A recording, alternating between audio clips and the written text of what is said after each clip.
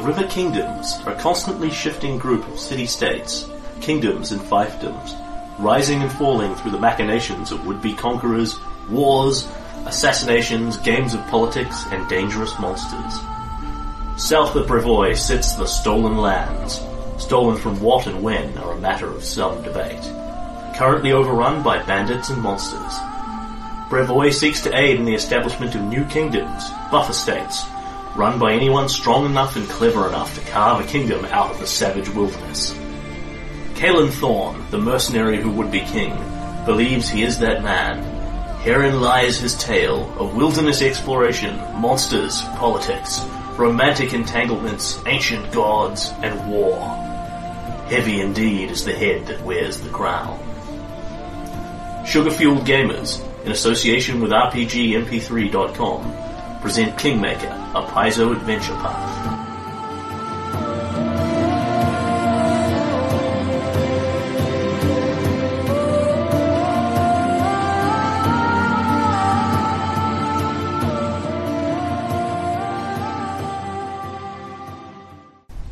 A word to our listeners.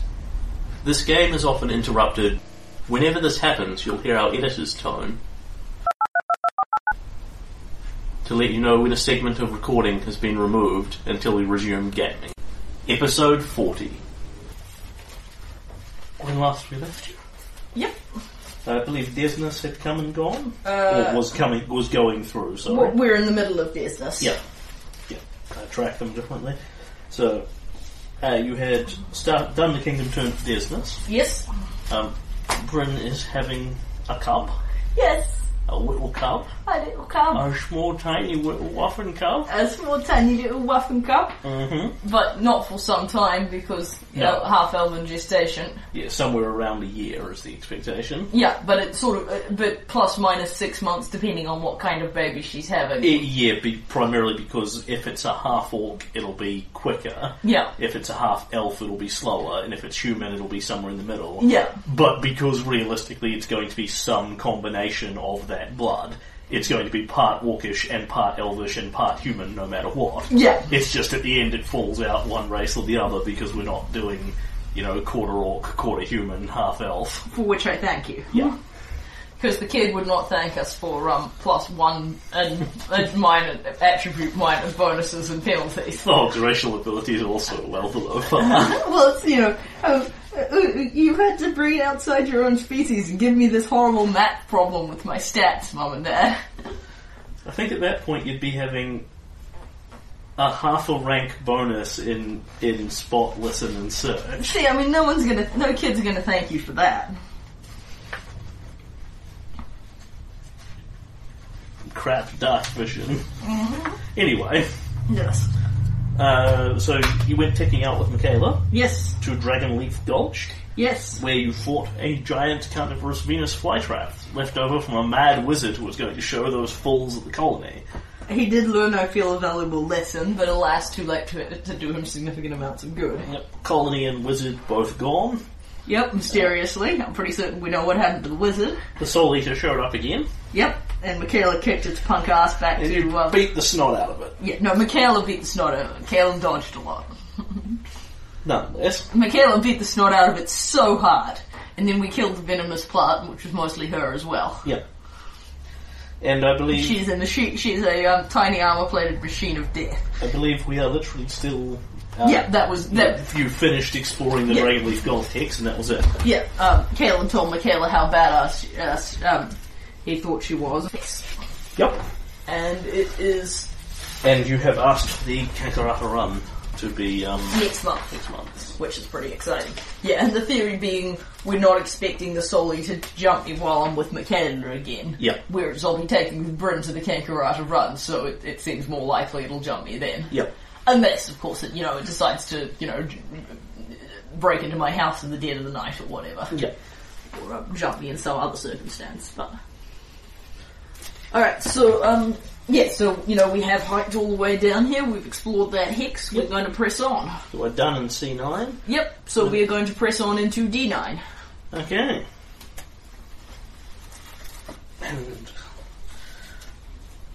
Okay, so this one...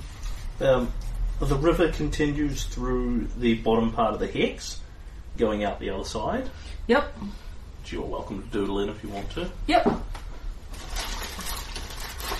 Thank you. The upper half above the river is all mountain. So the river flows into C9, not... the river flows from C9 across to E9. Across to D9, right? Not into... it doesn't flow down into... No. Flows from C9 Yep. through D9 into Right. E9, west to east. I see. Across the bottom part of D9. Okay.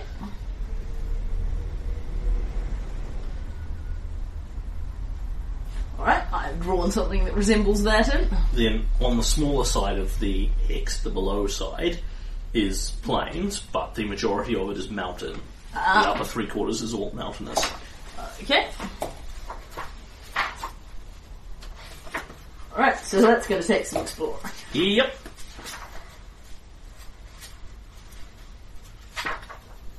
Ride the crappy horses. There's nothing wrong with our horses, just because Tristram's got a phantom steed. Alright, so that is 6 days of exploration, I believe. Yep. So we will put in the 6 days of exploration. Is there anything, or do we endeavour to find anything? Pretty sure that's true, but I can look it up if you need me to. No, I'm pretty confident it is 6. Yep, it is indeed. Yep. Look. Yeah. Okay. So the river extends across, but it is pretty small and gentle. You have no real trouble taking your horses back and forward across. Yep. Unless the rivers are particularly difficult, I'm probably not going to worry about that sort of river crossing stuff anymore. Because yes, we've sort it's no longer any serious threat to you. You can take the time you need. Yeah. And, even the worst swimmers in your party are generally capable of achieving this in some fashion, particularly as if it looks hard. Have my ring of swimming. Yeah, it's easy. Okay, when you get across there, you search back and forward. In the mountain end, there is nothing. In the other end, can you give me an intelligence check? Okay. Hopefully Michaela's going to help me out here. Not exactly. No, Yes. no, she's not. Oh well, Kaelin did moderately well. That's a 23. Okay. You find a cave. You find a cave in here that you have a little poke around in. There is a swarm of bats in here. You kill the producers out of them with pitiful ease. The cave does seem kind of unremarkable as you... Well, in fact, you don't go in with your lanterns. Michaela pulls her wand out and waves it around. Yeah, and you have dark vision. Yep. And so you go and look around, and when Kaelin is looking at the back wall, what he sees is there's nothing that leaps out at him immediately, and then he looks at it again, compares it to the other walls, and the majority of the back wall of this cave appears to be a different kind of metal. Of rock? No, metal. It's metal in the back of the cave as opposed to rock. Huh. So the cave itself is rock, but the back wall is metal. But the majority of the back wall is metal. It actually looks like there's a thick vein of metal running through, as opposed to seriously worked metal. Yeah. There's still rocks and things poking out from it. But you have been around in mines before. You are not a miner by any stretch of the imagination, so you can't make a profession miner check here to flag this. But it's a very thick-looking vein of some kind of metal. Right, so what I'm finding here is potential... A potential mine of some capacity. Okay. And I did have a rumour about that. There was a rumour about some kind of worked metal, and let me look at my rumour sheet. That reminds me, I meant to do rumours again as we're leaving town, so I'll do that now as we're thinking about Let me find my rumour sheet first, and then I can both find that rumour and write down the new one. I think you're actually due a couple, so... Cool. Alright, so... good mine south of Lake Silverstep. That's what Kaelin... Yep, this is some good grounds for mining south of Lake Silverstep, which, of course, you currently are. So, cave is under the river? Under the river, yeah. Yep. On the plain side, it is actually quite reachable.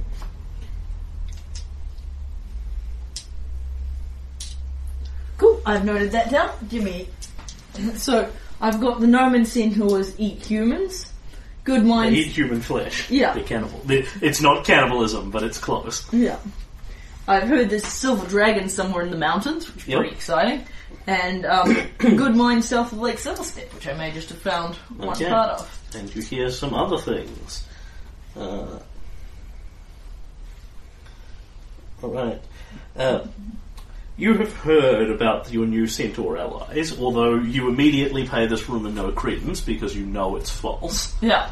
Because you've already disproven it.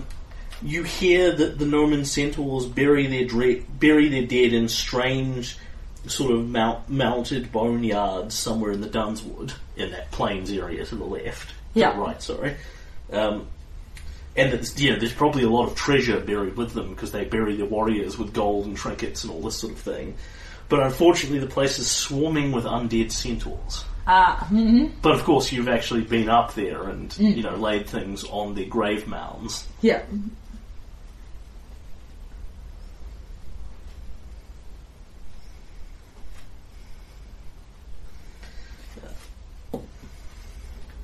Silver Dragon.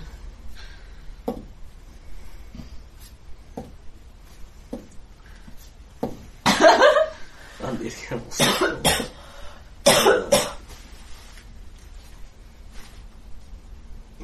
Here's one that you don't know.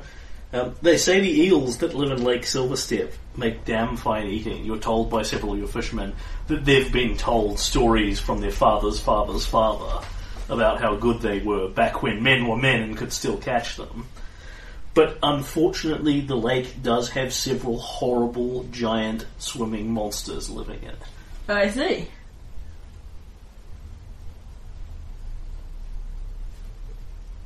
Of course you actually get one of your fishermen. My good friend. Yeah, what's his face? Lives with the other dude.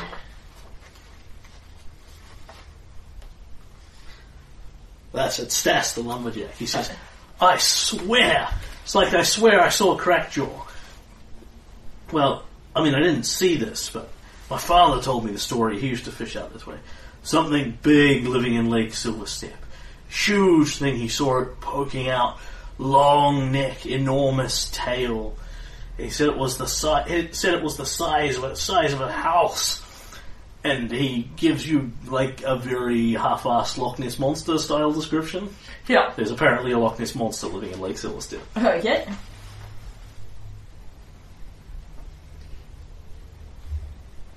Well, that's worth knowing because I'm planning to explore it by taking Corwin out in a boat, and we'll want to watch out for it.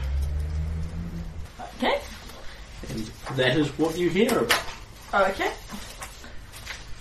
So, we find a cave with good minerals. You do. And that's what's in D9? That's what's in D9. Cool. I will mark that as explored. That's something we can tell Van about. Alright. And then I want to go up and poke C8 and finish exploring the Lake Silverstep area. Mm-hmm. Into C8, you say? Into C8. Which is the first evil hex we've walked into. I don't have it listed as being evil. Oh, okay, I do. C8, not B8? Can I have a look at your evil hexes? Yep.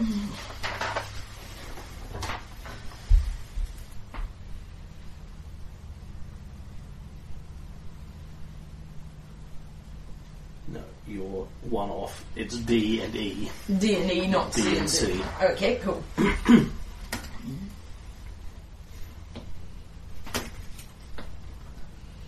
Okay.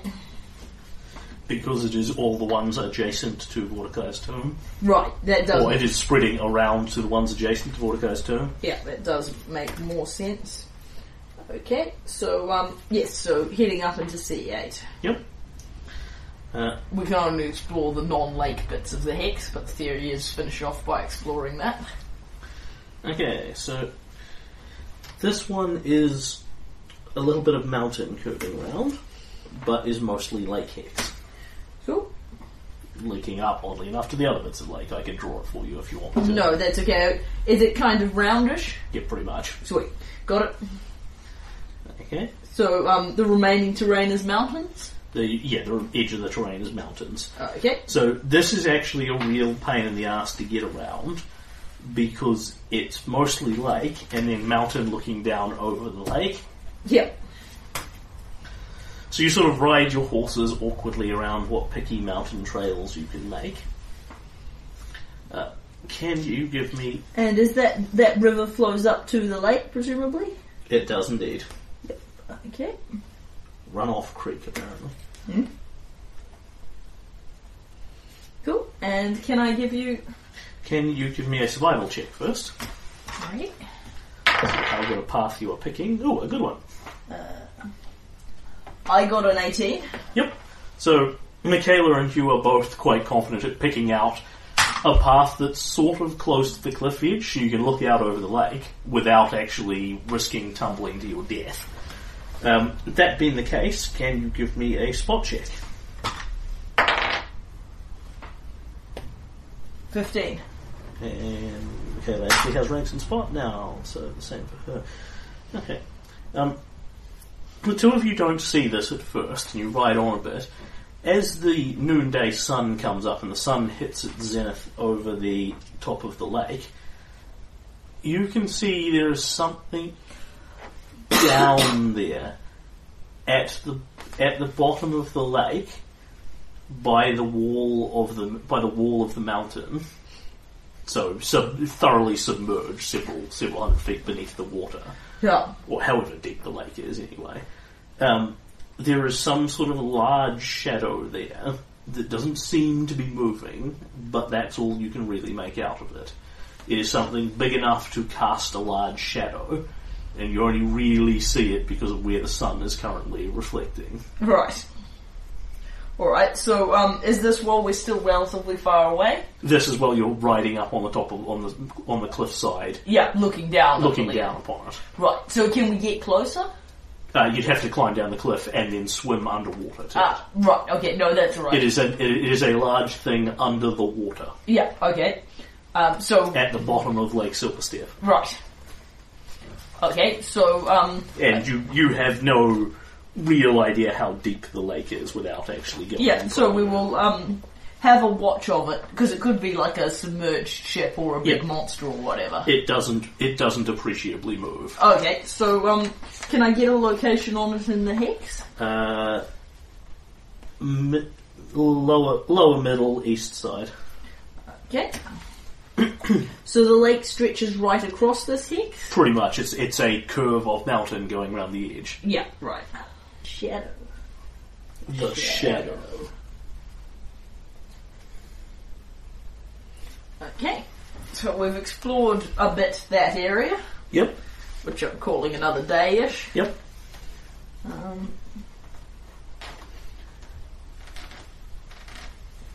It's a bit picky to ride your way around, but it's not compellingly difficult. Yeah, that's alright. So we've got the capacity to explore that later with the boat.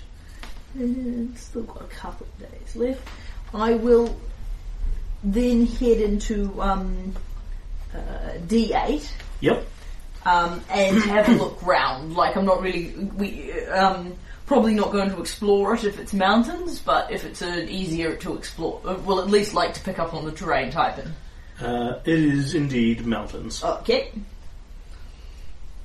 Mountains with a small stretch of plains on. No, actually, we do just have enough time. Yep, we'll explore that particular hex. Yep. And that is the one with the Watcher's Stone in it. Yes. Which you are aware is there and have a pretty good understanding of where it is. Yeah. So you don't struggle to find it. Yeah. You do not have to make the associated checks to actually track it down. Yeah. There are some other checks to make, however. Yep. Survival as you go through the checks.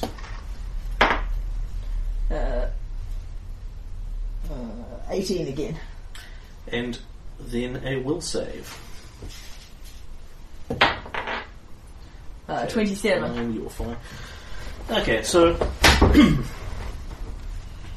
as you ride through here, it's sort of that rocky, crumbling, mountainous terrain. Nothing about it strikes you as particularly unusual. There's nothing that marks it out as different from any of the other 5 bits of mountainous terrain you've ridden through. Yeah. Just a second.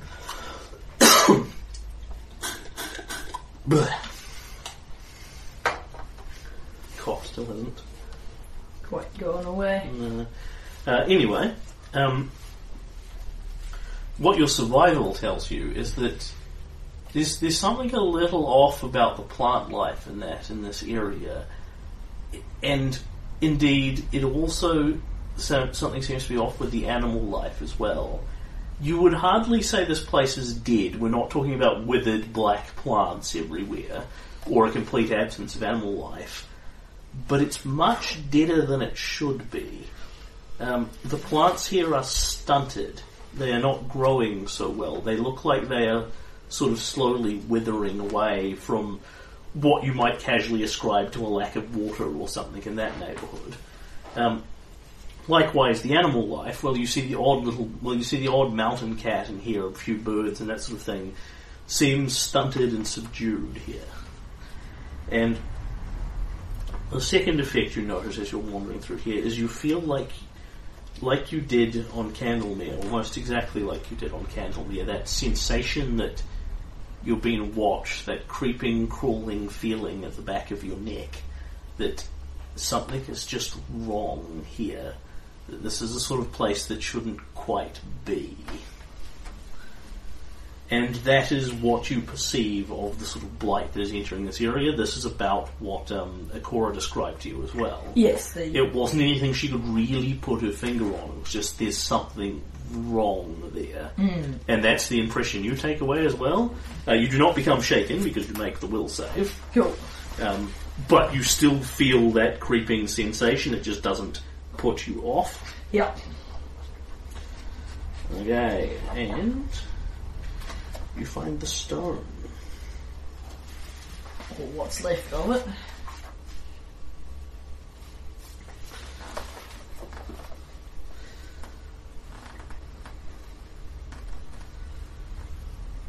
Okay, in fact you don't find the stone. As you are heading towards it, let me just work out what direction. You're coming in from C9, aren't you? No, we're coming in from C8. C8. Okay, so that would be after you find it. Yep. Okay. So what you see here is there is a valley up here that sort of dips down slightly, and then it heads up and up and up and up to a fairly high point on the mountain, one of the higher points you've seen. And when you get up there, it sort of looks down around the areas around you. If you desperately care, I can give you the terrain types, all the hexes around you, because you can now perceive it. Yep, sounds good. So, of the ones that you haven't got, D7 is mountain, Okay. E7 is plains,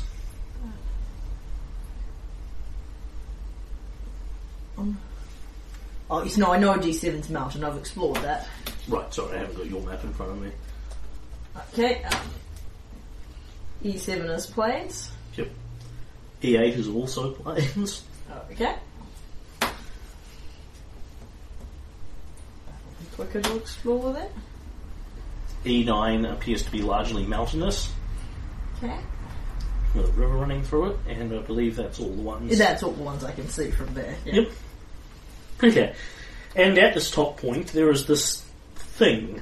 Can you actually give me a knowledge engineering check, and I'll tell you what you're looking at. 28. Okay. So, I have to not add morale bonuses to all my checks after the Desert Island game. it is a grey stone. It is a sort of grey stone statue piece of some kind. And what it looks like is something carved vaguely in the shape of the moon. It's empty in the middle, so it's a big stone O shape. It actually has symbols around the outside that are symbols of the moon and that sort of thing. And it looks to you as if something is supposed to go in the middle. In fact, you're quite confident of what you're looking at here. It's something akin to a giant looking glass.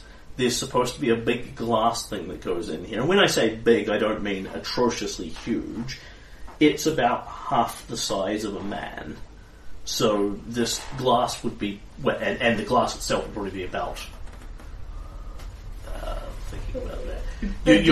You're looking at like a 5-foot diameters all the way across, isn't it?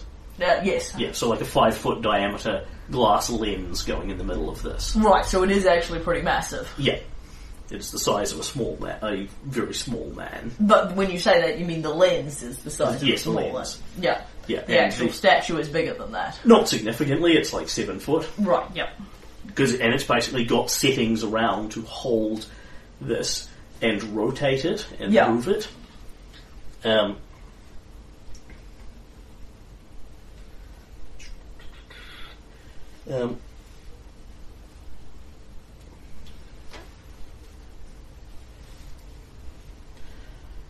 Yes, so there is this ancient relic. You would recognise it as being of old Fey make, which doesn't terribly surprise you. Yeah. Long sort of abandoned and forgotten. Yeah. But the lens looks like relatively recently, i.e. sometime in the last couple of years as opposed to 10,000 years ago, somebody has deliberately removed the glass from it, which must have been quite a trick because it looks like it was quite well secured. Yeah. You wouldn't say it's locked in place with actual padlocks or anything. You could take this apart with sufficient knowledge of engineering and put it back together, but you'd have to know what you were doing to some extent. Yep. And that is what you see here at present. Okay. So, from what Denise told us and didn't tell us, she and the Centaur Queen, Zemek, Zemek came here and took the glass out. Yep. And Zemek divided it into pieces and hid it? Zemek broke it into pieces and hid it. Yeah. But presumably it could be put back together again, like she wasn't destroying it. Yeah, Akora didn't seem to have any conception that would be of any obstacle at all. Yeah. So the conception is, when Akora said, it's here and this is what you do with it, she said you could use it to pierce the veil that prevents you from getting to, Vortikai's Island. Yep. If the glass was here. Yep. And when she said that, was she saying, does somebody have to use the stone who's standing here? Like if the glass was here, someone could use the stone? In fact, when you look at it, and where it's vaguely angled and pointed and that sort of thing, you look down and you see the river going through the middle of, what's that? That's E9. There's a river going through there amongst the mountains. Yeah. And in the middle, it splits, it widens up a bit, and there's a little island in there. Right. Completely unremarkable.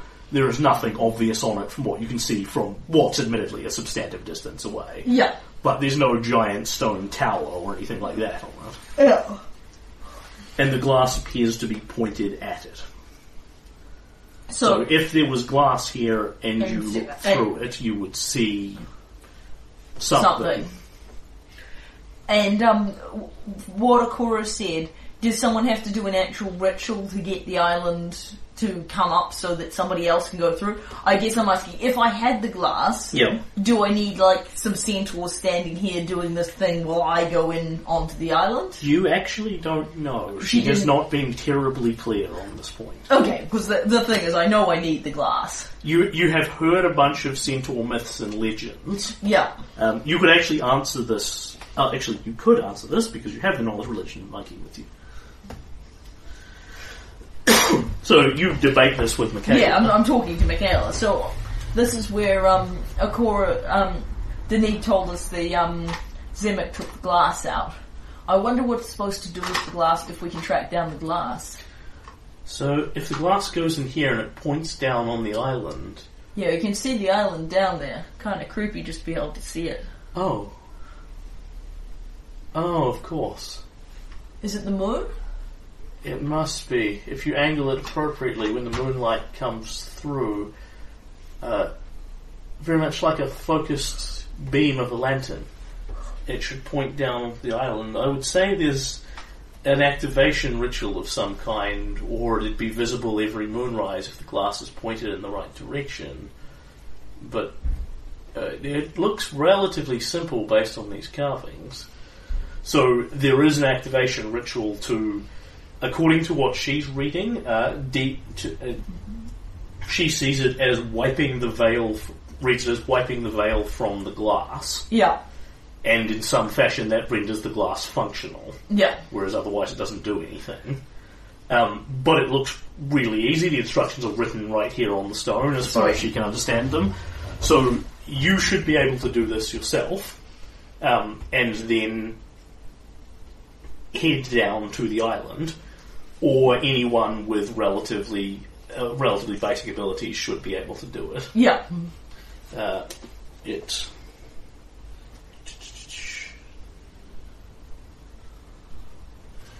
She says all it seems to require is what the ritual refers to as an application of life. Healing magic of some kind. But that should be easily enough realised. Even smashing a potion on the stone should do the job. Right. So anyone with access to divine magic in any form could activate this. Cool. So you will have no real trouble. Yeah. You could do it yourself, you could get an ally to do it. Yep. No problem. Okay, so we have found out about that. Yep. And is that everything that we discover in that hex? No, it is not. Okay. As you explore further on from it,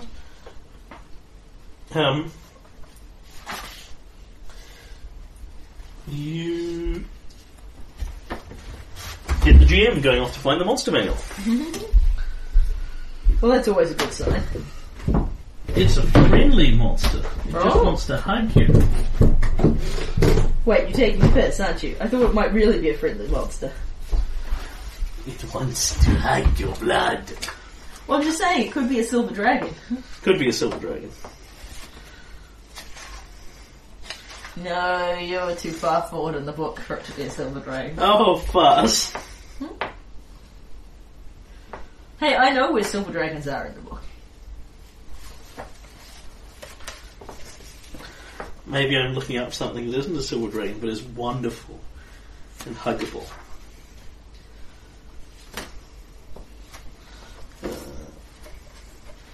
Just give me a minute.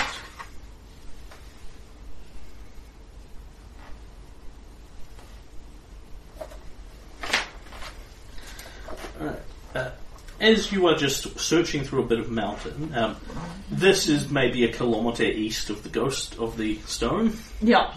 Can you and Michaela both give me spot checks? Well, Callan got a 5, so he'll totally know it's there when it tries to eat his face. Okay. And I'm guessing from that snorting noise that Michaela did know better. No, actually, I'm snorting at its efforts to stealth away from you. Oh, good. Alright, so Michaela sees it. Yeah. Michaela sees something, switches to Orcish, Yep. and says to you,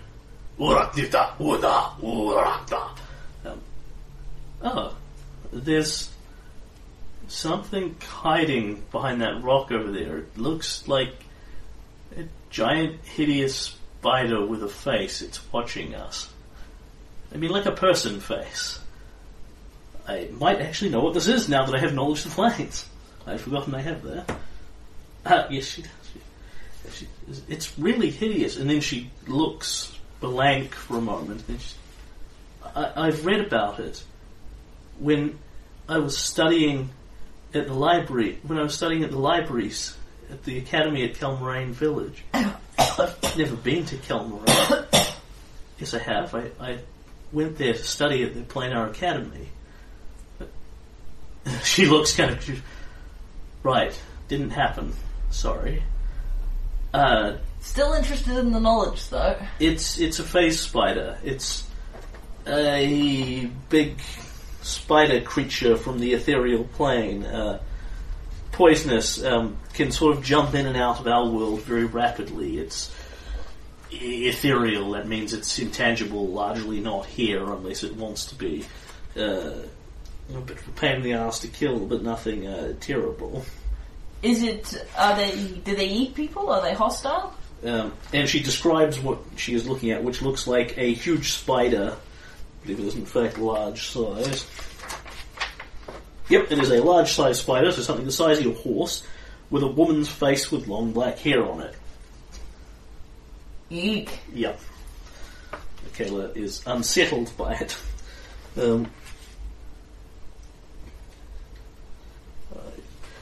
She says, they're not inherently evil, they're just creatures, intelligent, but yes, they'll quite certainly kill people if they need to. But not evil by nature, and they don't eat people. Right.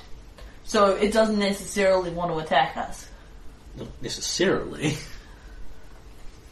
I don't know all that much about them, I'm afraid. Well, I only read the one book and I didn't read. Ugh. Sorry. Anyway, if it's bright, and not necessarily hostile, let's just sort of detour around it and see you're what sort it of riding slowly, vaguely past it at this point. Yeah, so sort of slowed down as pointing off in this direction at something else entirely and talking to you. Yeah. Alright, so I think we'll sort of veer to go, our inclination is we'll veer to go past it and, no, but not super close. We'll veer to go round it in a casual manner and see what it does. You start veering around it in a casual manner, and then you hear a voice that is coming from a place that you can't see. Yep. Can you make another spot check? You now know it's there. Yeah, but I really suck at the spot for... Okay, you still can't see it. Yeah. But you're pretty sure the voice is coming from the phase spider based on where Michaela said it was. Yeah. You hear...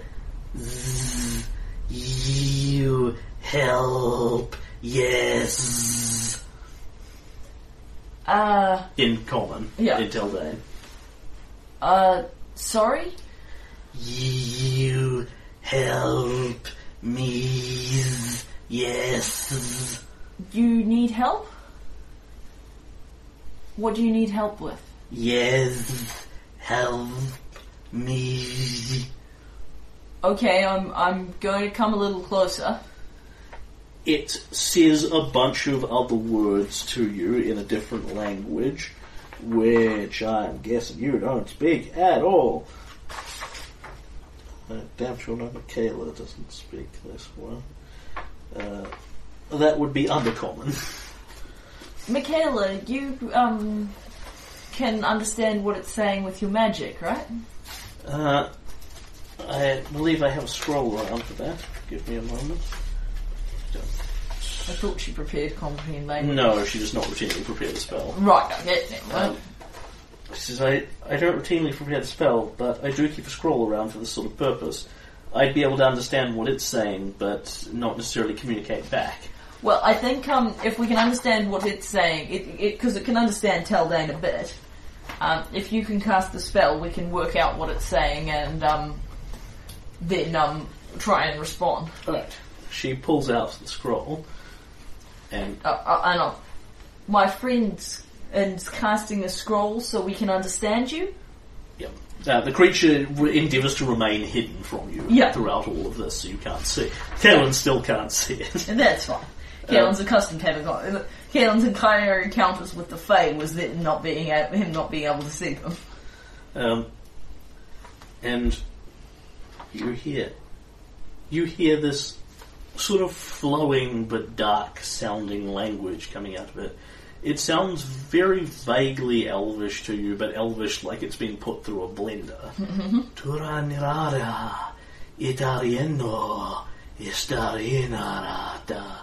And Michaela starts invoking her scroll. Right. Okay, one more time. Right. Yes, you help me, yes. I think so, probably. Just a moment while I tell this man what you're saying.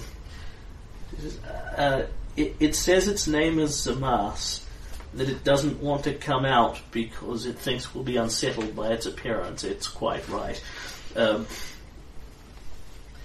It says that this area, it says that it used to come here because this place used to glow when the moon was up. But then it stopped a while back. I don't really understand its comprehension of the passage of time. Yeah. But we could probably assume that was when Zemek removed the glass. Aye, that does make sense. It says that there are some creatures that are trying to eat it that have stolen the light from this place.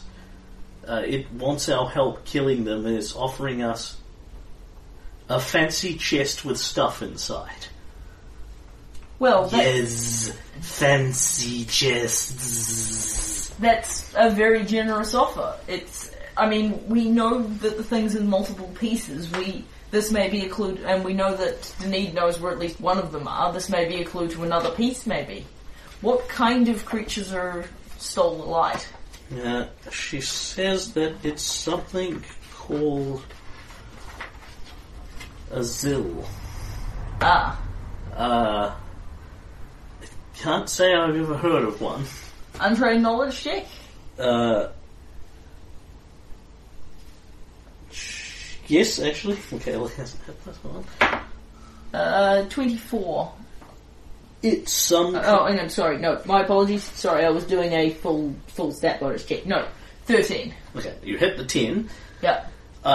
You think it's some kind of extraplanar creature or another? Because Michaela's talked about the phase spider coming from the ethereal plane, you think Zills are a kind of creature that does as well. Right. But that's pretty much about what you know of them. There's some sort of, vaguely reptile-y extraplanar doodad. Do you want to see a picture of a Zill? Yep. Right. Has Helen read her Monster Manual extensively enough to know what a Zill is? No, I haven't read that entry. They're kind of like... Didn't read a lot about phase spiders either. Four-armed reptile people. Okay. But that's about the extent of what you know about them. Okay. Whether they're intelligent or have special abilities or whatever. This is like Kaelin dredging through his memory. That's a really weird name. Okay. Yeah, and I know Tristram said something about it once, and I was sort of listening at the time because we were still relatively early in the conversation. Yeah. Zill, reptile, extraplanar thingy. Right, got it. Okay, so, alright, I get that seems like something we could help with.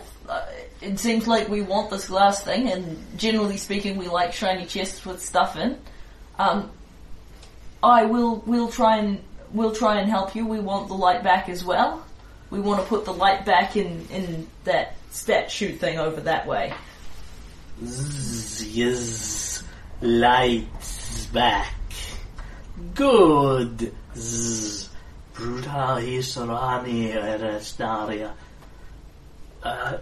I think it's a she, but she says she'll come and help us. She'll lead us to the Zills and the light. Sounds great. She says it's easier to see at night if we can't smell it already. Okay, happy to wait for nightfall. And, listen, I know you look a bit weird. We promise not to stab you. Yes, no stabs, stabzills. And this thing will start to come out from behind the rock it's hiding behind. Basically. Yeah. And it does indeed look like a giant horse-sized spider with a woman's face on it. Yep. It's freakish. Yep. But it's talking and it's offering treasure. Yes it is. It's not trying to attack us.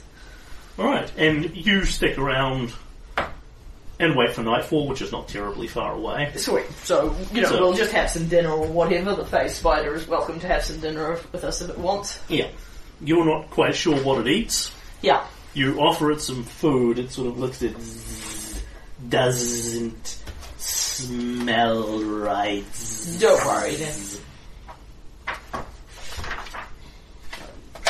I read the entry in depth, it would tell you what a phase spider ate. No, it wouldn't. Well, that's fine. It might eat back on its home plane or whatever. Yeah, well. Maybe it eats like... Pathfinder ones look pretty different to Monster Painted ones anyway. Is that thing at the top? The big white thing. Yeah, that is pretty different. Perhaps it eats ethereal butterflies or something. Mm-hmm. No doubt.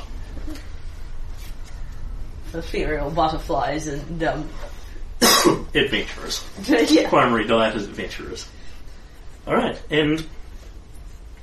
So Zamas comes out from behind the rock, and at this point the comprehend languages is worn off. Yeah. Nonetheless, it is not terribly difficult to work out what she wants. She walks forward.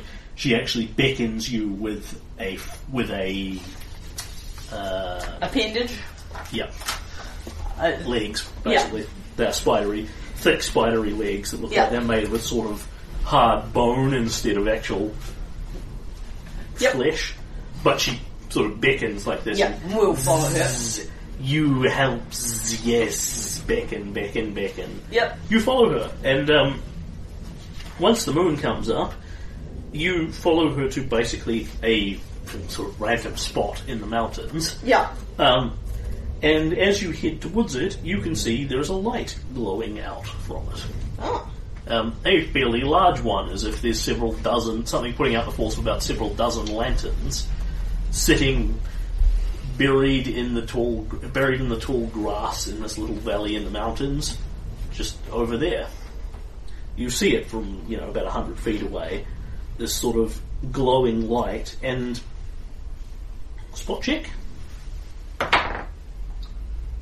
Wow, it's really 5 again. Yep, the light is screwing up your racial dark vision. Yeah. Michaela, on the other hand, It's sort of supposed to stay dark when it's dark. looks at it. Is this Changing dice. something kind of flittering in the lights?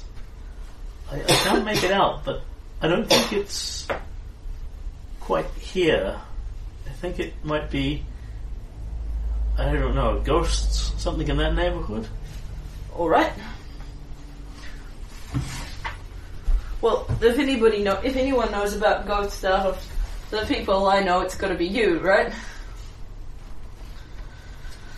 True enough. Well, what's the plan? Charge in? Let's move up on it slowly and see what jumps us. Okay. You move up on it slowly. Zamas comes with you. I'm happy for us to lead. Now that she's pointed it out to us, I'm happy for us to lead the way. But it depends on how aggro she wants to be. And Zills. So, we'll endeavour to, go relatively quietly, but, Make me a move silently check. We are Team Clanks a lot. And Caleb's continue. Yep, Zills hear you, of course. I don't know what Caelan's mustering for that, but it's got to be better than Michaela's. I got a 5. She has a meager -4. Yeah. Zills roll a natural 20 on their listen check. Yeah. Two She extremely rolls clanky. a 1 on her move silently check. Yeah, 2 extremely clanky people clank forwards. So, am I rolling for initiative? You are rolling for initiative. Yeah. Kellen gets 5. Yep. Do we have the phase spider on here as well? Yep, Zamas. Name spelled with 2 Z's. I'm really confused because it's the same colour as the bad guys. Yep. Okay. Trust the GM. Trust the GM. Okay. Michaela is on a whopping 2. Okay. Zamas. Wait, the Zills. Give it there. The Zills are on 16. Okay, yep. And Zamas is on 22. Okay. If that is an indication she's going to betray us, she is going to have plenty of time to do it. Okay, so I will actually put the stone on here as well. I think. Actually, I'll just exit in. It's probably easier for me. So there is a thing in here which the light is spreading out from. What you are looking at is this is all mountainous terrain around here.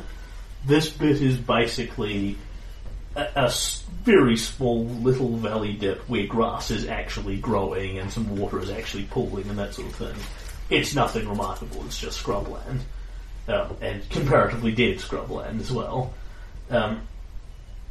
And lying in the grass, mostly obscured, there is something you can't see all that well, but you can see the light going out from it. Yep. You and Michaela On our horses. horses are riding up towards it. Phase spider Space following. Spider is just behind you. And Little zills. then suddenly, as you ride up, appearing around it, there are 4 of these strange little creatures.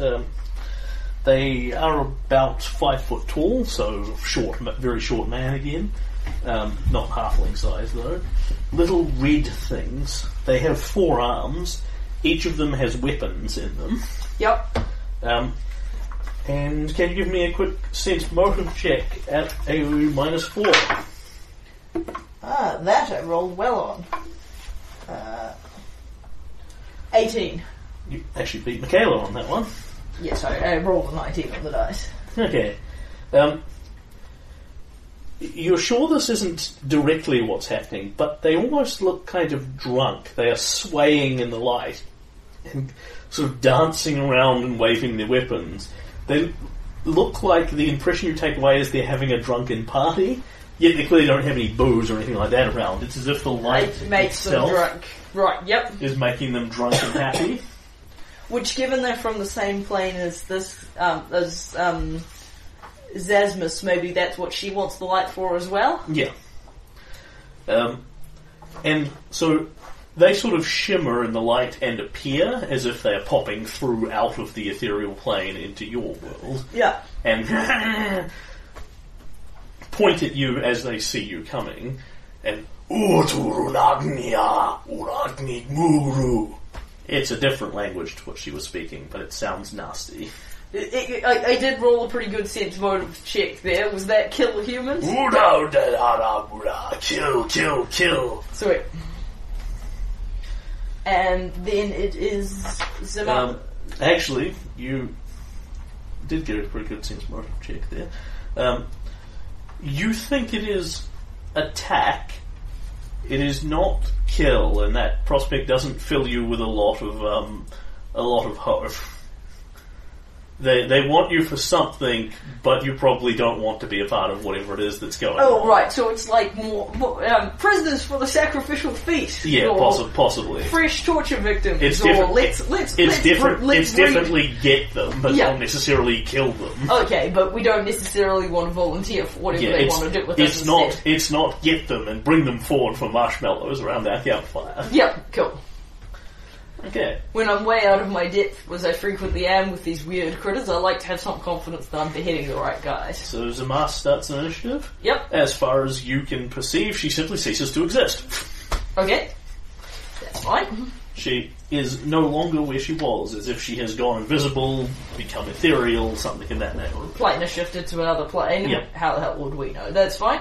She's gone, and then it's the Zills. Okay, the Zills, who ample rounds of warning of hearing you clanking up, and your actual suspicion is that they've heard you clanking up sometime before you got here and started appearing. Yeah.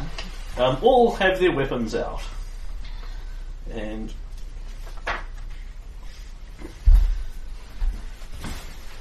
Going to get a bit of notepaper to track Kaelin's hit points. Not a relevant thing is the given where you are, they will all have longbows out. Ah. And what you see is each of them has a pair of longbows, because they have 4 arms. Oh, nice. They draw back on the left and the right simultaneously, and they let fly. 4 shots at you, 4 shots at Michaela. Righto. So 4 shots at Michaela. I have to get up pretty early, but Yeah, I'll be impressed if they hit her. Hells no. No, and no. They're actually reasonable shots. She just deflects them all with the tower shield. Yep. And then it is 4 shots on you. What are they aiming for? 20. Okay, 1 will hit. Yep, just 1. So, it is an odd sensation. You can duck aside and turn several of the blows, but you're not used to having this many longbows shot at you by the same creature. Yeah. As you're turning to deflect the one from the right, you get hit by the one from the left, which deals you a whopping, wait for it, 1 point of damage. They're not super composite longbows or anything. Oh, sweet. Okay. Fear the power of the Zills. I'm not saying we can just sit here for the next 6 rounds and let them shoot us, but I'm not feeling the terror. Seeing you not immediately collapse under their onslaught, they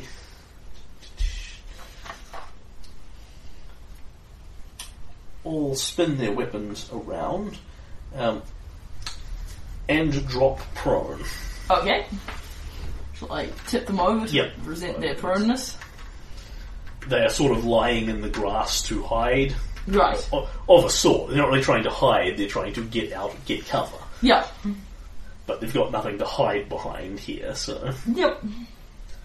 And then can you make an unsense motive check? -4 again. I rolled more poorly on this one. That's a 7. Yeah. Michaela looks at them.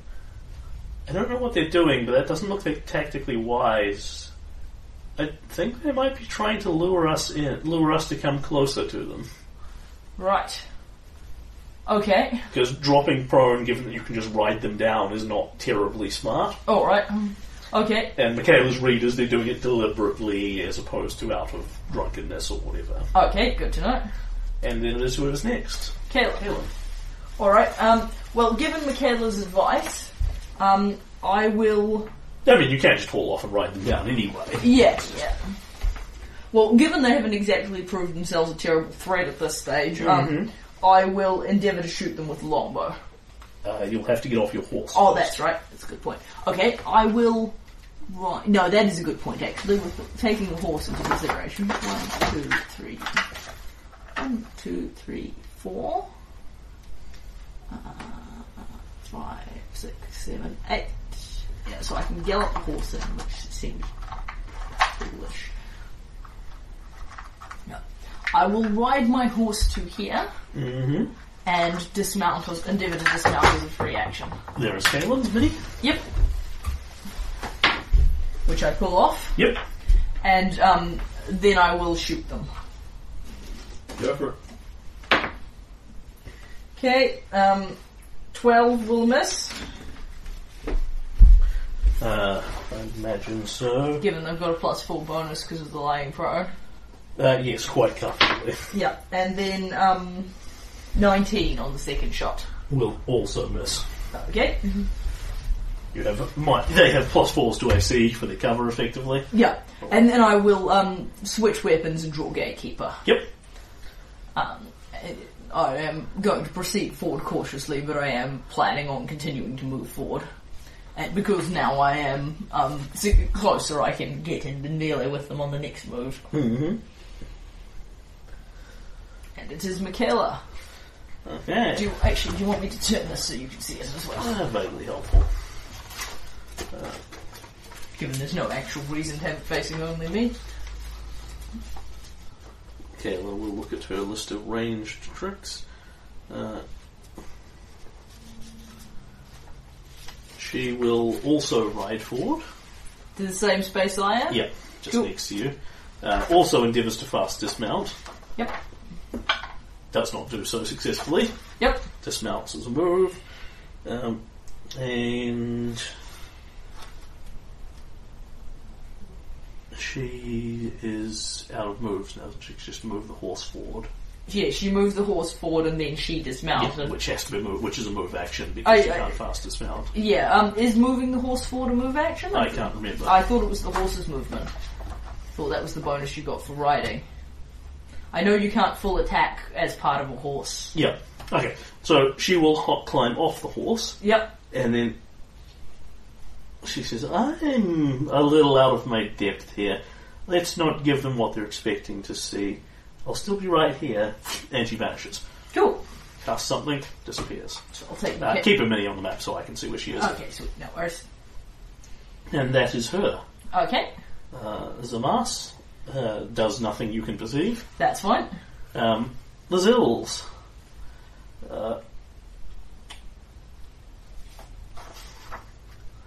All climb, stand up again. Yep. Mm-hmm. Master plan having failed. So stand up as move action. They will drop half their bows and draw short swords instead. Okay. So they're now armed with ranged weapons and melee weapons. Okay. And that is all of them. Okay. And it's Caitlin. Alright.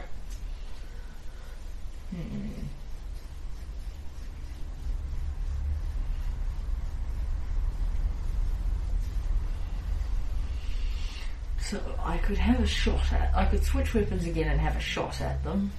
Or I could move in like they want me to. I'm a bit nervous about why they will... On the other hand, if they close, I'm going to be at a bit of a disadvantage. No, I am going to try moving in. Yep. I will go cautiously forwards. Yep. Does anything happen? Nope. Okay. Then I'm going to stab this little guy in front of me. Yep. They gibber at you and he endeavours to dodge and block it with his short sword. Okay, that is a 28. And you waffle him upside the head. Yep, sorry, 29. Okay, cool. And we will see... Alright, do I need to roll the acid damage separately? No. Okay. Oh, it's going to be a bad day to be a Zill. Alright, I'm currently using it as a two-handed weapon because I haven't got the power shield out, so that's 16 plus 8 is 24 points of Gravekeeper damage. Okay, you step in and cut him in half. Okay.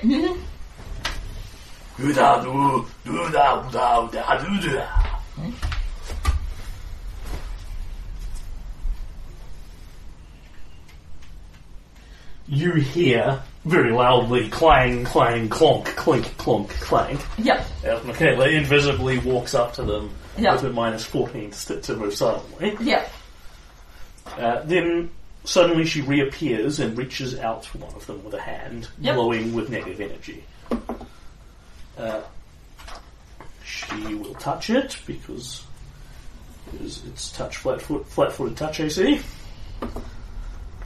and she puts a hand out towards it, and as she does so, her hand makes contact, but the sort of reddish-black light spreading out from it seems to just shed off the thing's skin without really touching it. It's got spell resistance of some kind. Interesting. And she touches it, and her spell just fizzles out instead of going through. And, of course, she reappears. She tries to do this. And she... nothing's ever easy, is it?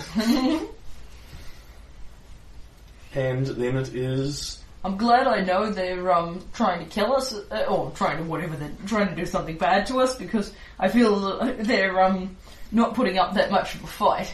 On the other hand, I am standing next to them. Maybe this is the point where they're against me. There it is, the Zills. It is Base Spider. Yep, does nothing. Okay. That you can perceive.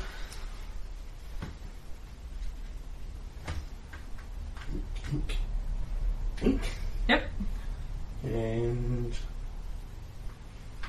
not particularly want to take his chances. How fast are these things?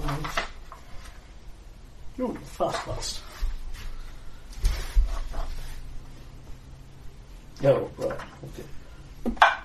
Yeah, no problem.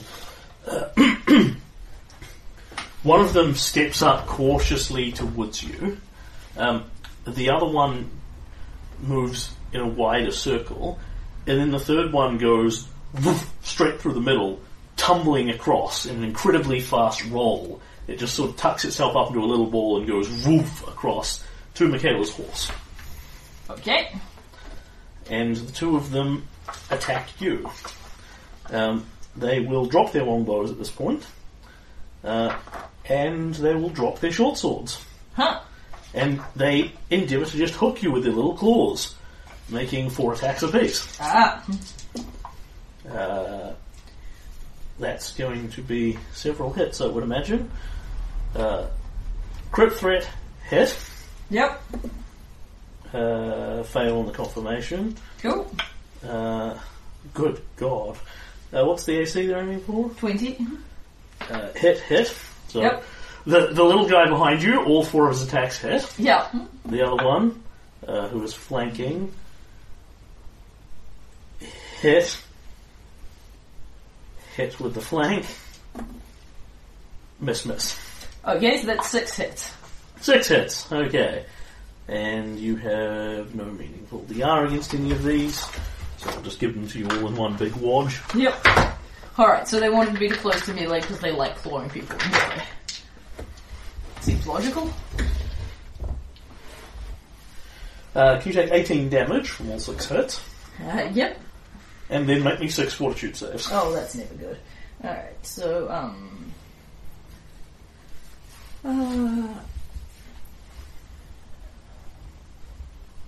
so,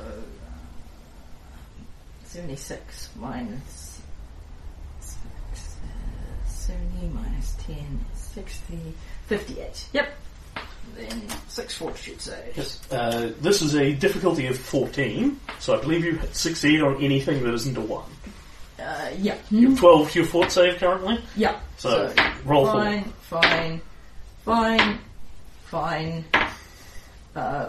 just. I got a 14 on the last one.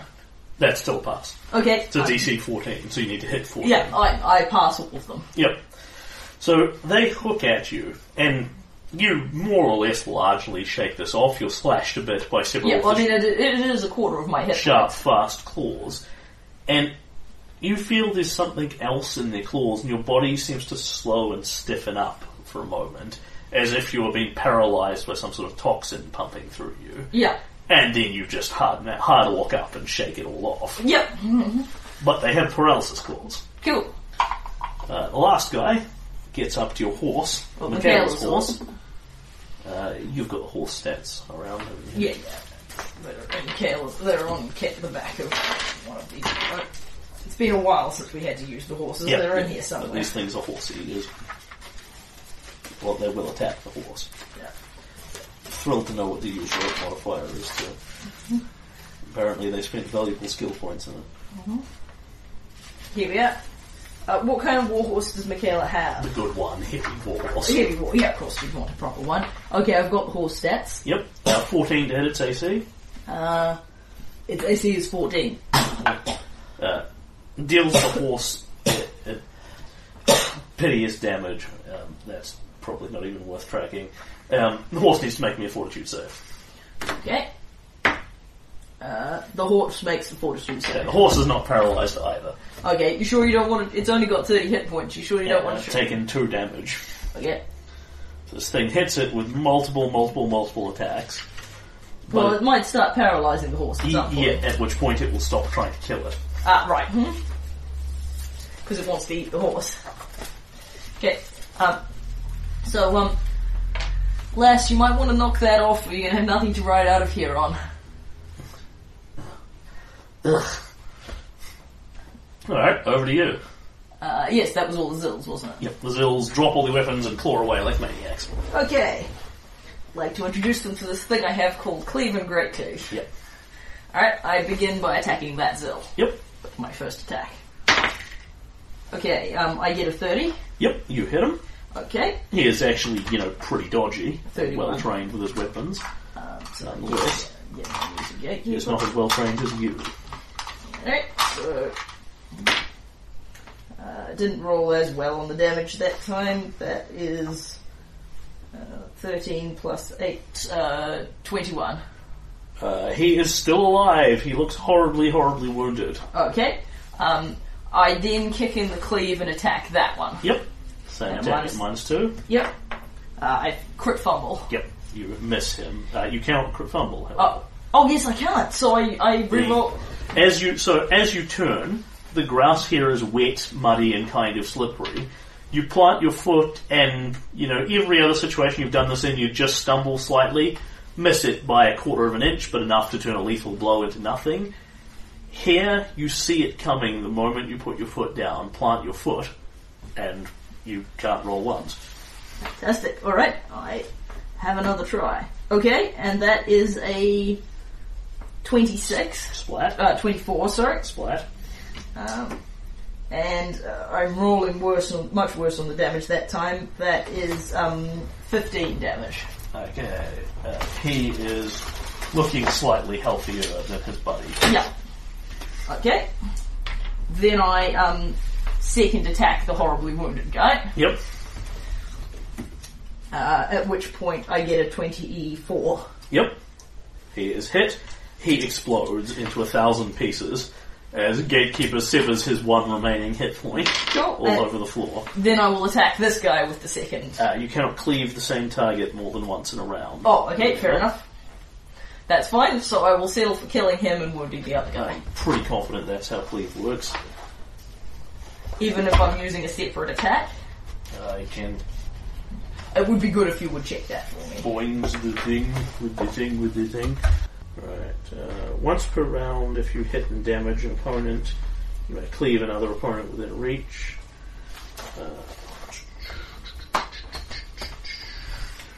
Player's Handbook.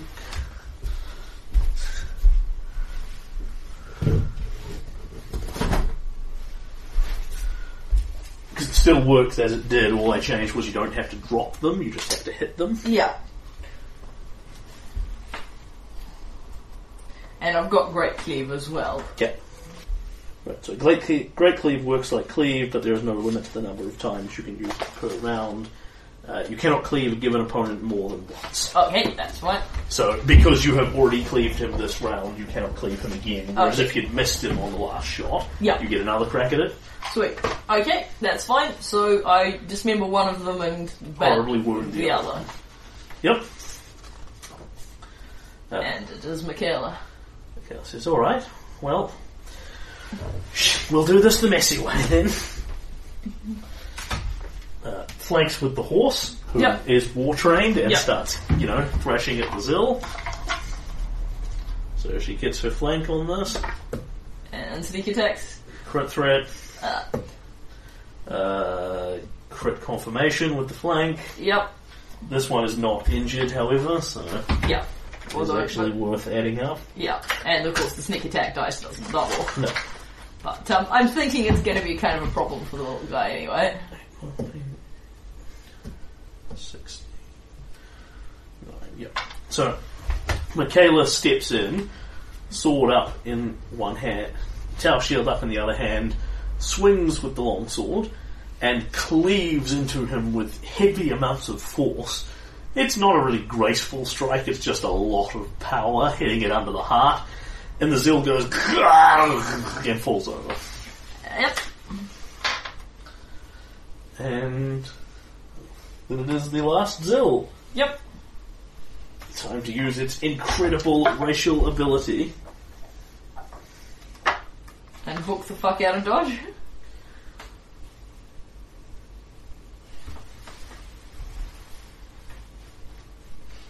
Hells yes. It starts to fade away. Okay. That's its action. Does that provoke? But it's already a move action to do this. So it will claw you and then start to fade away. Okay. It's actually going to hit you again because it's apparently awesome. For another 4 damage. Okay. And another fortitude save. Yep.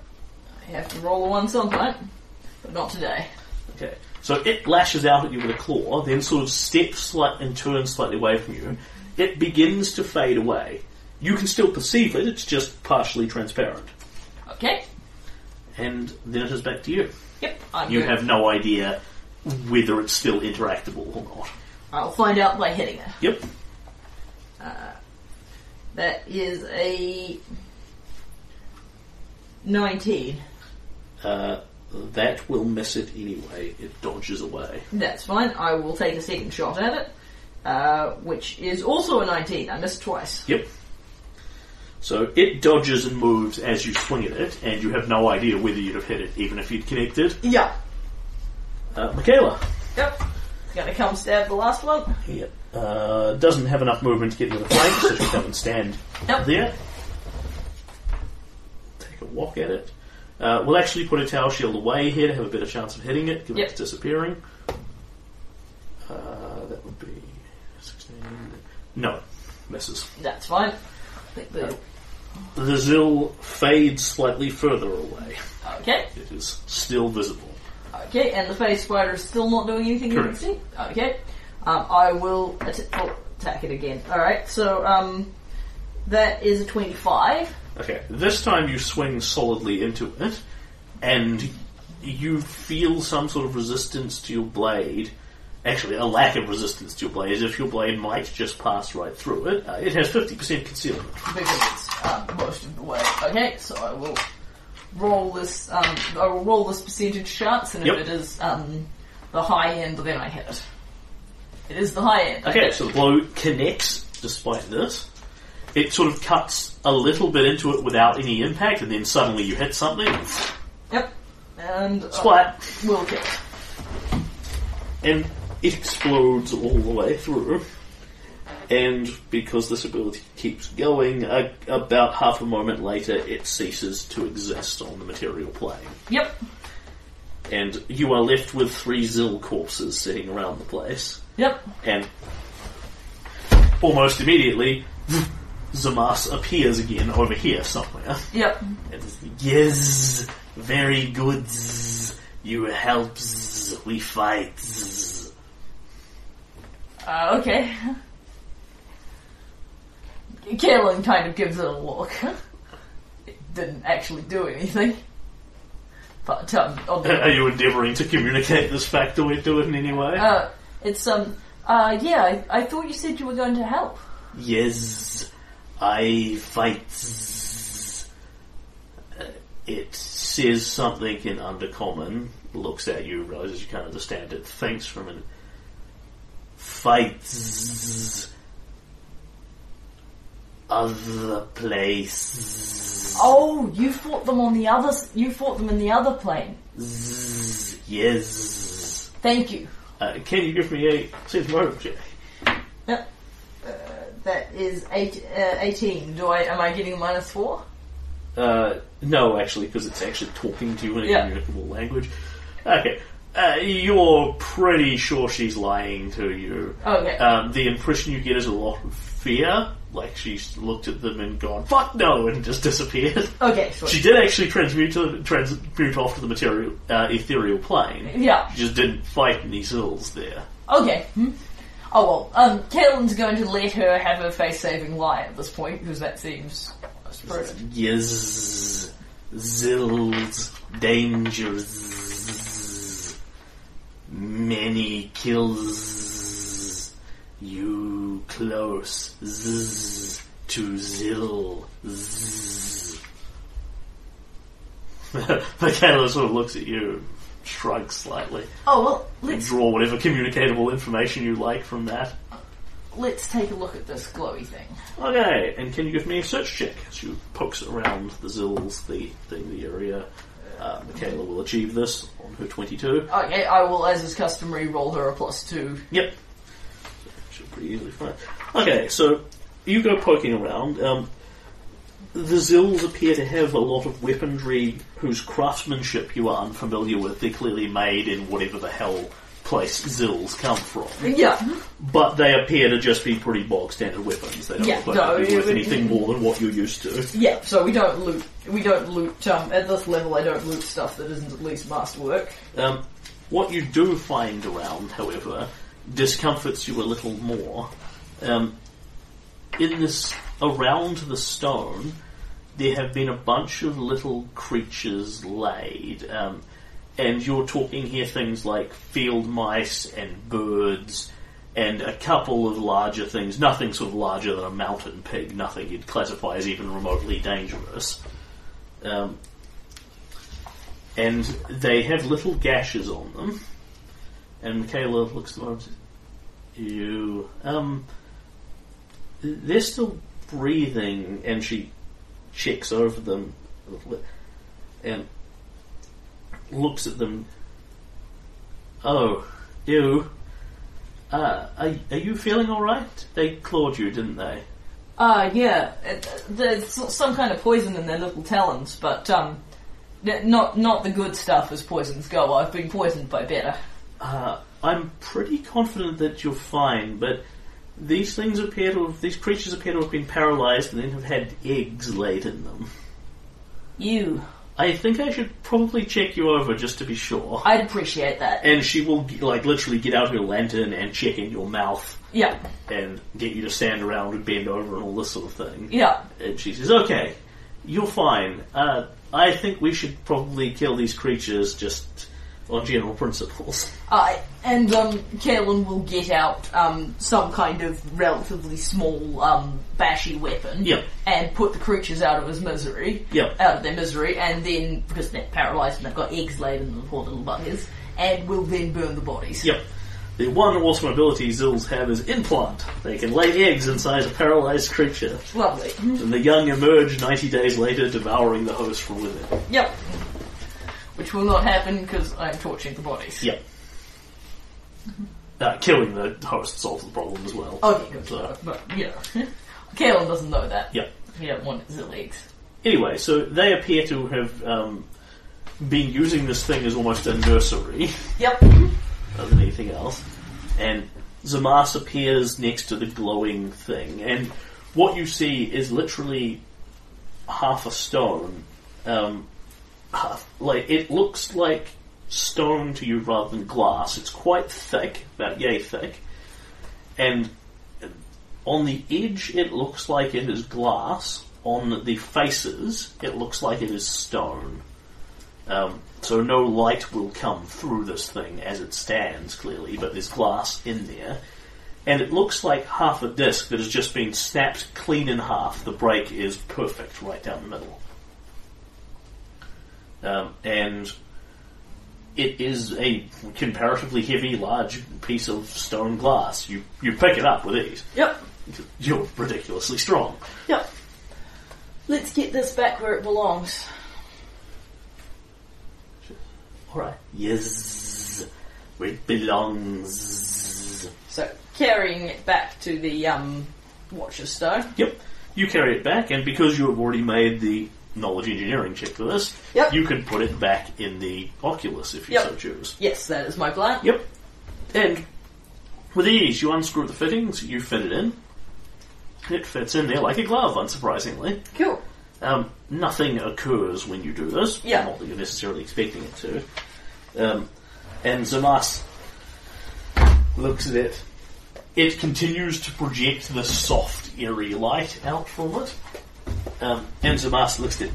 Zzz, yes, goods, yes, goods. Zzz, not zzz, all zzz, as goods. We're going to look for the other bit. Or other bits. Zzz, gets you fancy, gets you Istarurara. I think that's fancy chest with stuff inside. Thank you. Stays. Yep. She vanishes again. Yep. We'll stay put. Yep. She does not appear immediately or any time quickly. How long are you prepared to wait for her? Well, I mean, we don't really have any place else to go tonight. Yep. I think we'll set up camp by the chest and wait and see. She literally returns like 3-4 hours later. Sweet. And just blinks into appears as if she's always been there. Yeah, so Kaelin will, I think, be on watch. I can't remember. I think he takes the first watch of the night, so Michaela is in fact asleep in her tent at this point. Yep, and Zamas is not intentionally trying to alarm you with this, so she appears, 30 feet away from your camp. Yep. And she has with her...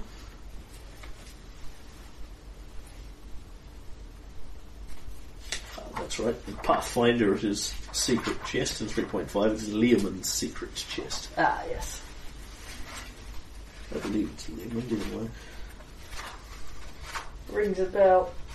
Leomund's secret chest. Okay, so what she appears with is she is pushing along in front of her an exquisitely fine chest. It looks like it has been made by master crafters. Looks like it's made of sort of a fine rosewood or something like that. It has platinum hinges. It looks like it is ridiculously expensive in and of its own right. And of course Tristan would later be able to identify this for you as the component of a secret chest spell. Right. Wherein you hide a chest full of stuff on the ethereal plane somewhere. Cool. By nature of the spell, the chest has to be extensively expensive. Right. And you make a tiny replica of it so you can pull it back out. Cool. But that's clearly never happened. Zzz, lost. Zzz, she pushes it towards you. Yep. Thank you. Zzz, stone. Zzz, good. Zzz, We'll try and find the rest.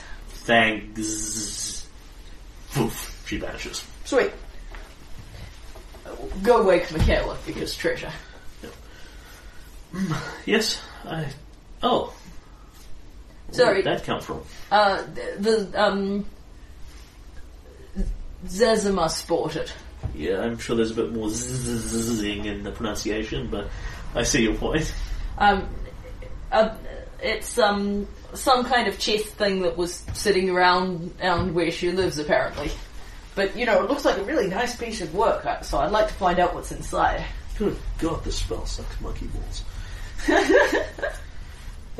You need a 5,000 gold chest, which you hide on the ethereal plane.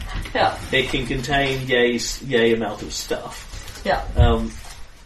After 60 days, there's a cumulative 5% chance per day the chest is irretrievably lost, so you can only use it for short-term storage. And if you lose or destroy the little miniature version you have of it, you can never get the chest back. So it's completely useless. And it's a fifth level spell. So it's a completely useless extra plane of storage device. I guess if you really want to hide something that you'll need again in the short term, and have a 5,000 gold chest around. Okay, so the chest itself is worth 5,000 gold. Because it is a magnificent, luxurious art object. Awesome. It is also locked. Right. And you and Michaela both look at each other and realise neither of you knows how to pick a lock. Yep. You can, of course, smash it to bits with ease. Nothing will prevent your adamantine greatsword going straight through it. Well, because, if you bash on a valuable chest, you might damage it. Yep. But it is a lock. I only want to smash the lock. It's not a padlock on it. The lock is built into the chest. Oh, I see. Right. So you could do some light surgery on it with your weapon and chop the chunk of lock off, but you're still putting a fist-sized hole in the chest, which is will definitely get you in, but is badly going to damage its value. All right. Given how nice this thing is, what say we take it back to town and get someone who knows how to open locks to have a look? I think that's a fine idea. Yep. So we will merely carry the very valuable chest home. Yep. Okay, all good. Yes. So we, at that point, head back to town. Okay. And at that point is the hex explored. At that point, the hex is explored. Okay. And unsurprisingly, you have no more random encounters. Your odds of having them are pretty slim now. Yeah, because the centaurs are helping us. Okay, so that is pretty much the whole month. Yep. And we cross off a couple of days of Sarenth to get back to the kingdom. Yep. So later on I will have a kingdom turn and then go down for the central run. But for right now, I would like someone to help me open this lock chest and figure out what's inside. Okay, so you gather people round who have some idea of what they're doing. Yeah. Tristan has his best go at it as the PC that actually has ranks in open lock. Yep. I believe... Yes, he has his best of escape, giving him and one rank, giving him a grand total of plus 10 to open lock. Yep. He cannot open it, taking 20. Okay. So at which point we commission a actual locksmith. You're going to have to actually pay a locksmith. You can certainly find one. That's fine. I just need to look up how much it costs. This expertise will cost you. Because at the point the chest is worth 5,000 gold, I kind of don't want to smoosh it. you ask around. This is actually over the limits of your kingdom value. So you get a locksmith who comes and looks at this and goes, "That's a fine piece of work. You don't see much like that anymore. I can open it for you. It's going to take a while, though. Very expensive, very tricky to do. Hard lock that. It'll be about 150 gold to get it open for you. I can dupe a key for that." Sounds fine. Okay, so for 150 gold, he will open the chest for you. Voice of the editor here. The rest of the session is just doing equipment and inventory. Feel free to listen if you're interested, or just skip on to the next session. Cool. What's inside? A spellbook, Woo! which is useless to you, Yep. because you have no wizards. Still cool though. Tristan goes through it and goes, interesting, yeah. Based on the market value of these spells, it could be sold for 2,475 gold. Cool. I won't bother to give you the spell list. No, we don't care. But we're totally going to sell it to see if the gnome wizard who lives in our kingdom is interested in purchasing it. Oh my, yes, I could go for that, yes. Oh, yes. 2,500 gold, I'm sure I have that around somewhere. Just need to liquidate a few investments. Yes, no problem. Sweet. And there is also a wand in there. Ooh.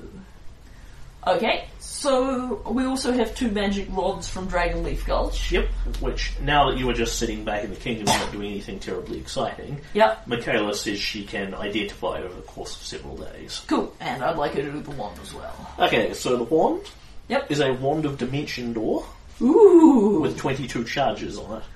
Ooh. That is so good, and yet Kellen is so unable to use it. Mm-hmm. You know, my character in the other game, my character in the Desert Island game can sort of use these things. I quite like a Wand of Dimension Door. And the other ones, the 2 rods. Yep. I just need to look up my rod because one of them is a rod of Pathfinder Rising.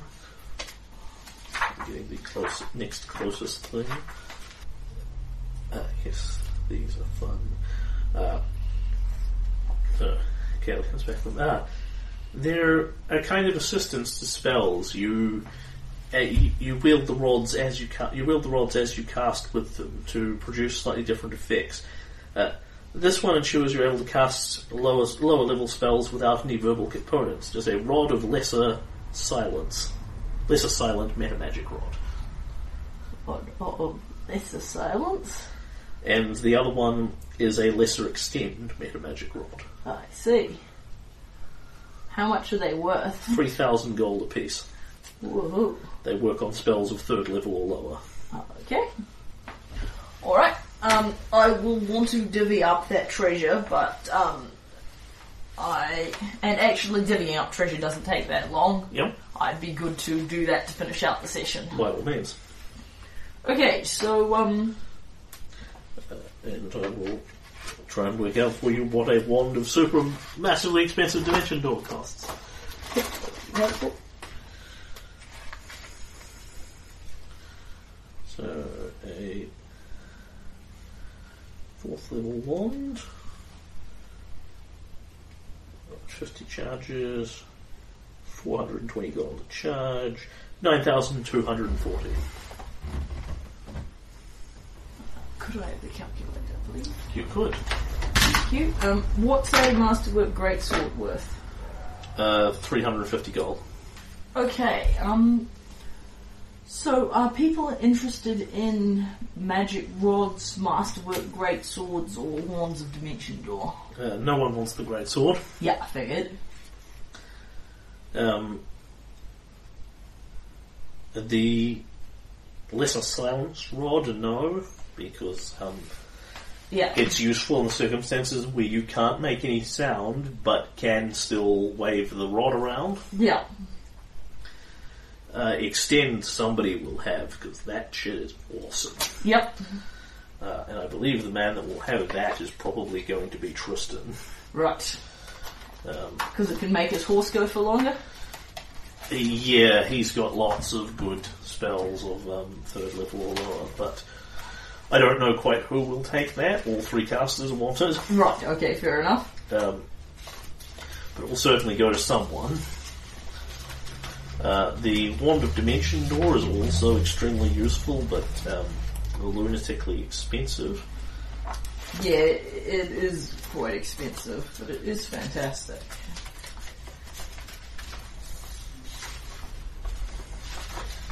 How much debt are you in, Michaela, at present?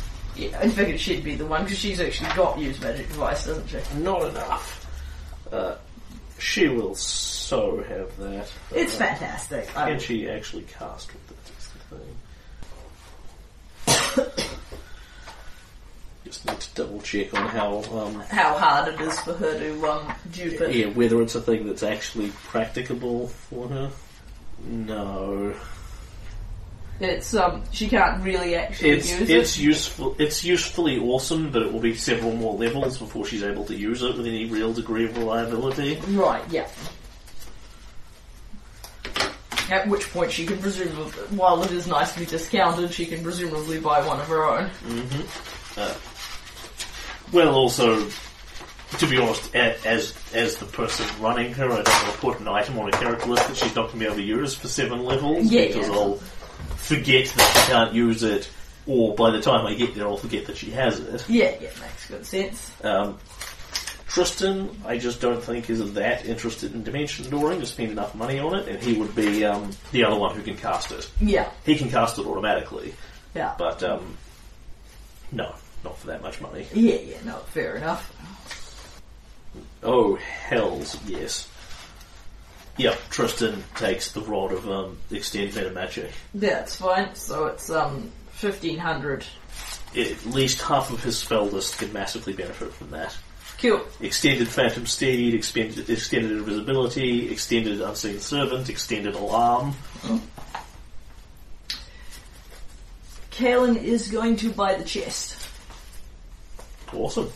So I'm going to, the guy who makes me the key, Yep. I will wear the key around my neck and leave the chest at home. Yep. So if I have anything that I need securing, that I'm leaving behind me, I'm putting it in I'm putting it in my chest, because we know it's intensely difficult to break into.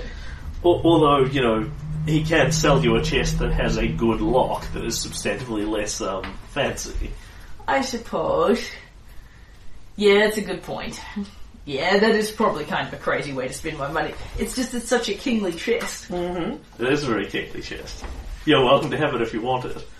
It's a lot of money. It is a lot of money. Yeah, no, I think I need the money. No, that's alright. I shall restrain my urge to buy the massively expensive chest.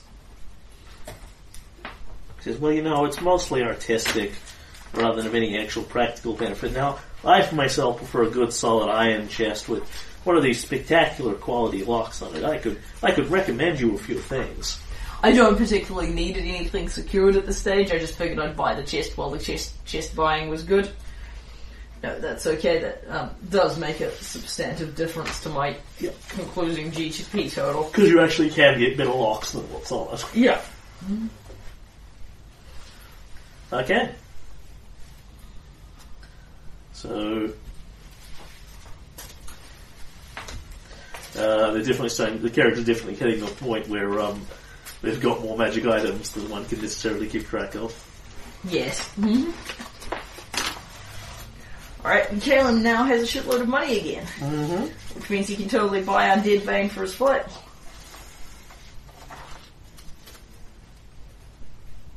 Can if you want to. Mm. No one is stopping you. So, how much is an Undead Bane on a flail? Because the flail is +1 already. So it's the next tier up. So if you're making it a +2 weapon, then it's 6,000. Yep. It's very specific effect-wise. Lots of undead out there with bones, though. Yeah, that's kind of what I'm thinking. Alright, yes, I will commission the flail to be Undead Baneified. Me and Corwin can totally be an undead smushing machine.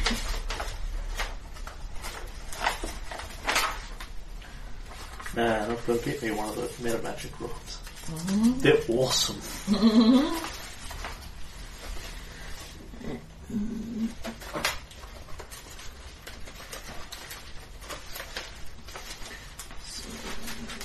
Magic flail.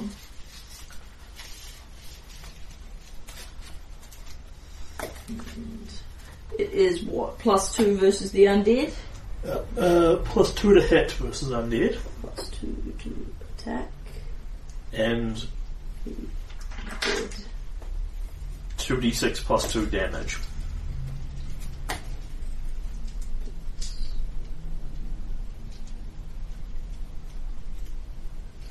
There we Because it are. effectively counts as a weapon of +2 higher enchantment. Yeah. And that's the other thing, of course. Let me just double check that.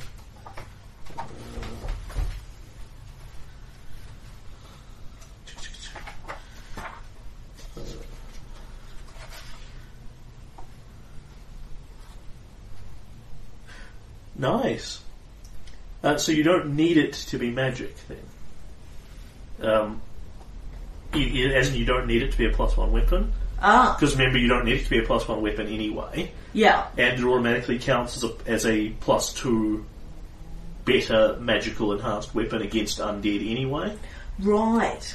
So if it's merely an undead bane flail, it does nothing against a normal thing with DR magic because it's not infused with magic. Yeah. Against the undead, it's fused with +2 magic, Which and means that also deals extra damage. for the purpose of whacking Mordecai, I don't need to put the additional +1 on it. Correct. Would you be prepared to... Absolutely. Because I kind of already did Yeah, that. that's rules rather than. So that would save you 6,000 gold at the cost of it being I one less realised... to hit, one less to damage. Yeah, I realised that it... I will adjust its stats accordingly. I realised that it no longer... Because it's a masterwork flail. Yeah, so you're missing +1 to damage. Yeah. Although you don't have a magical bludgeoning weapon against things that need magical bludgeoning that aren't undead.